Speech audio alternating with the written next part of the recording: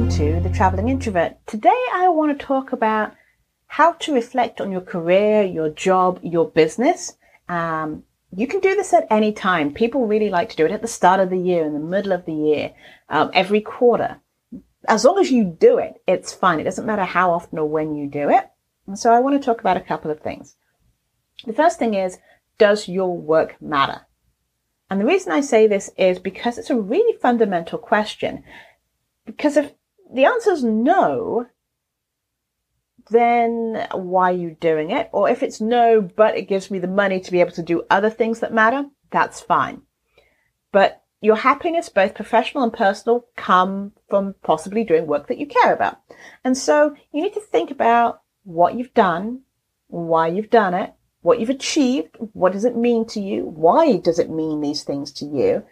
And because what we've found now is that a lot of people, when they're looking for companies to work for, they want to have meaningful jobs. They want to know that what they do matters, and not just matters to themselves, but to the greater community. So just stop and take a look and think about, what is it that I do? Not every single thing that you do as part of your work has to matter, but there should be something in there that, yes, I enjoy doing this part because of X, Y, and Z. Or I enjoy doing this because I get to work with Y, B, and X. It doesn't matter, but you need to think about what your work is, and does it matter?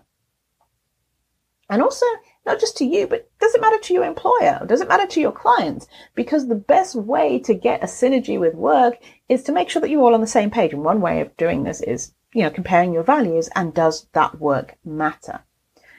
Now, the next thing is, right now we are in constant flux and constant change. Skills that you acquired last year might not be so good and useful this year. Technology changes so quickly. There used to be just one, Buffer used to be the thing that you used to use for your social media. But now there's MeEdgar and there's Social Curator and there's all these things. And technology drives a lot of what we do these days and how we do it.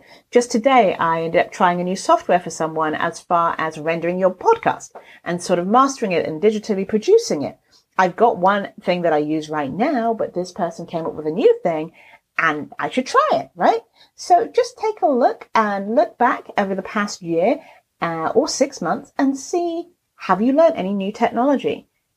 Is there something new that's come out that's better for your business or better for your career, or something that you'd just like to know more about? And take a look, because probably there is something that you'd like to take a look at and just see what would happen.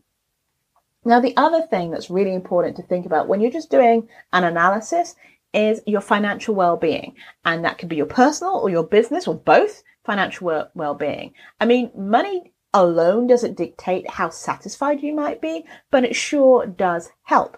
So when you're thinking about holistically your lifestyle, where you want to be, what you want to do, where you might want to be located, think about the funding needed and required for that. Also think about retirement, what you want to do, how that would look, and are your financial needs currently being met?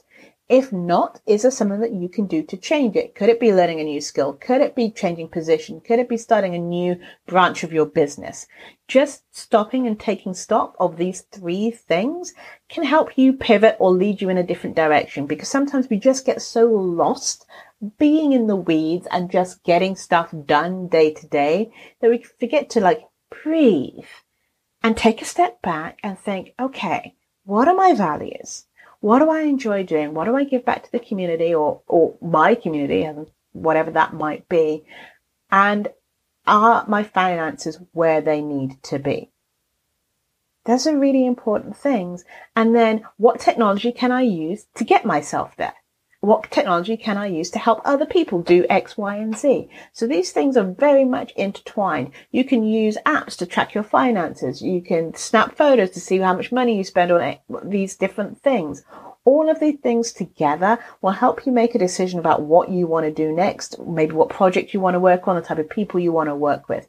So that's one quick way of how you can make a review if you're in a career or if you have your own business, to see what the next 3 to 6 months might lead you to. Thank you for listening. This is Janice at thecareerintrovert.com, helping you launch your podcast or your book with great workflows and strategies and systems to help you be consistent.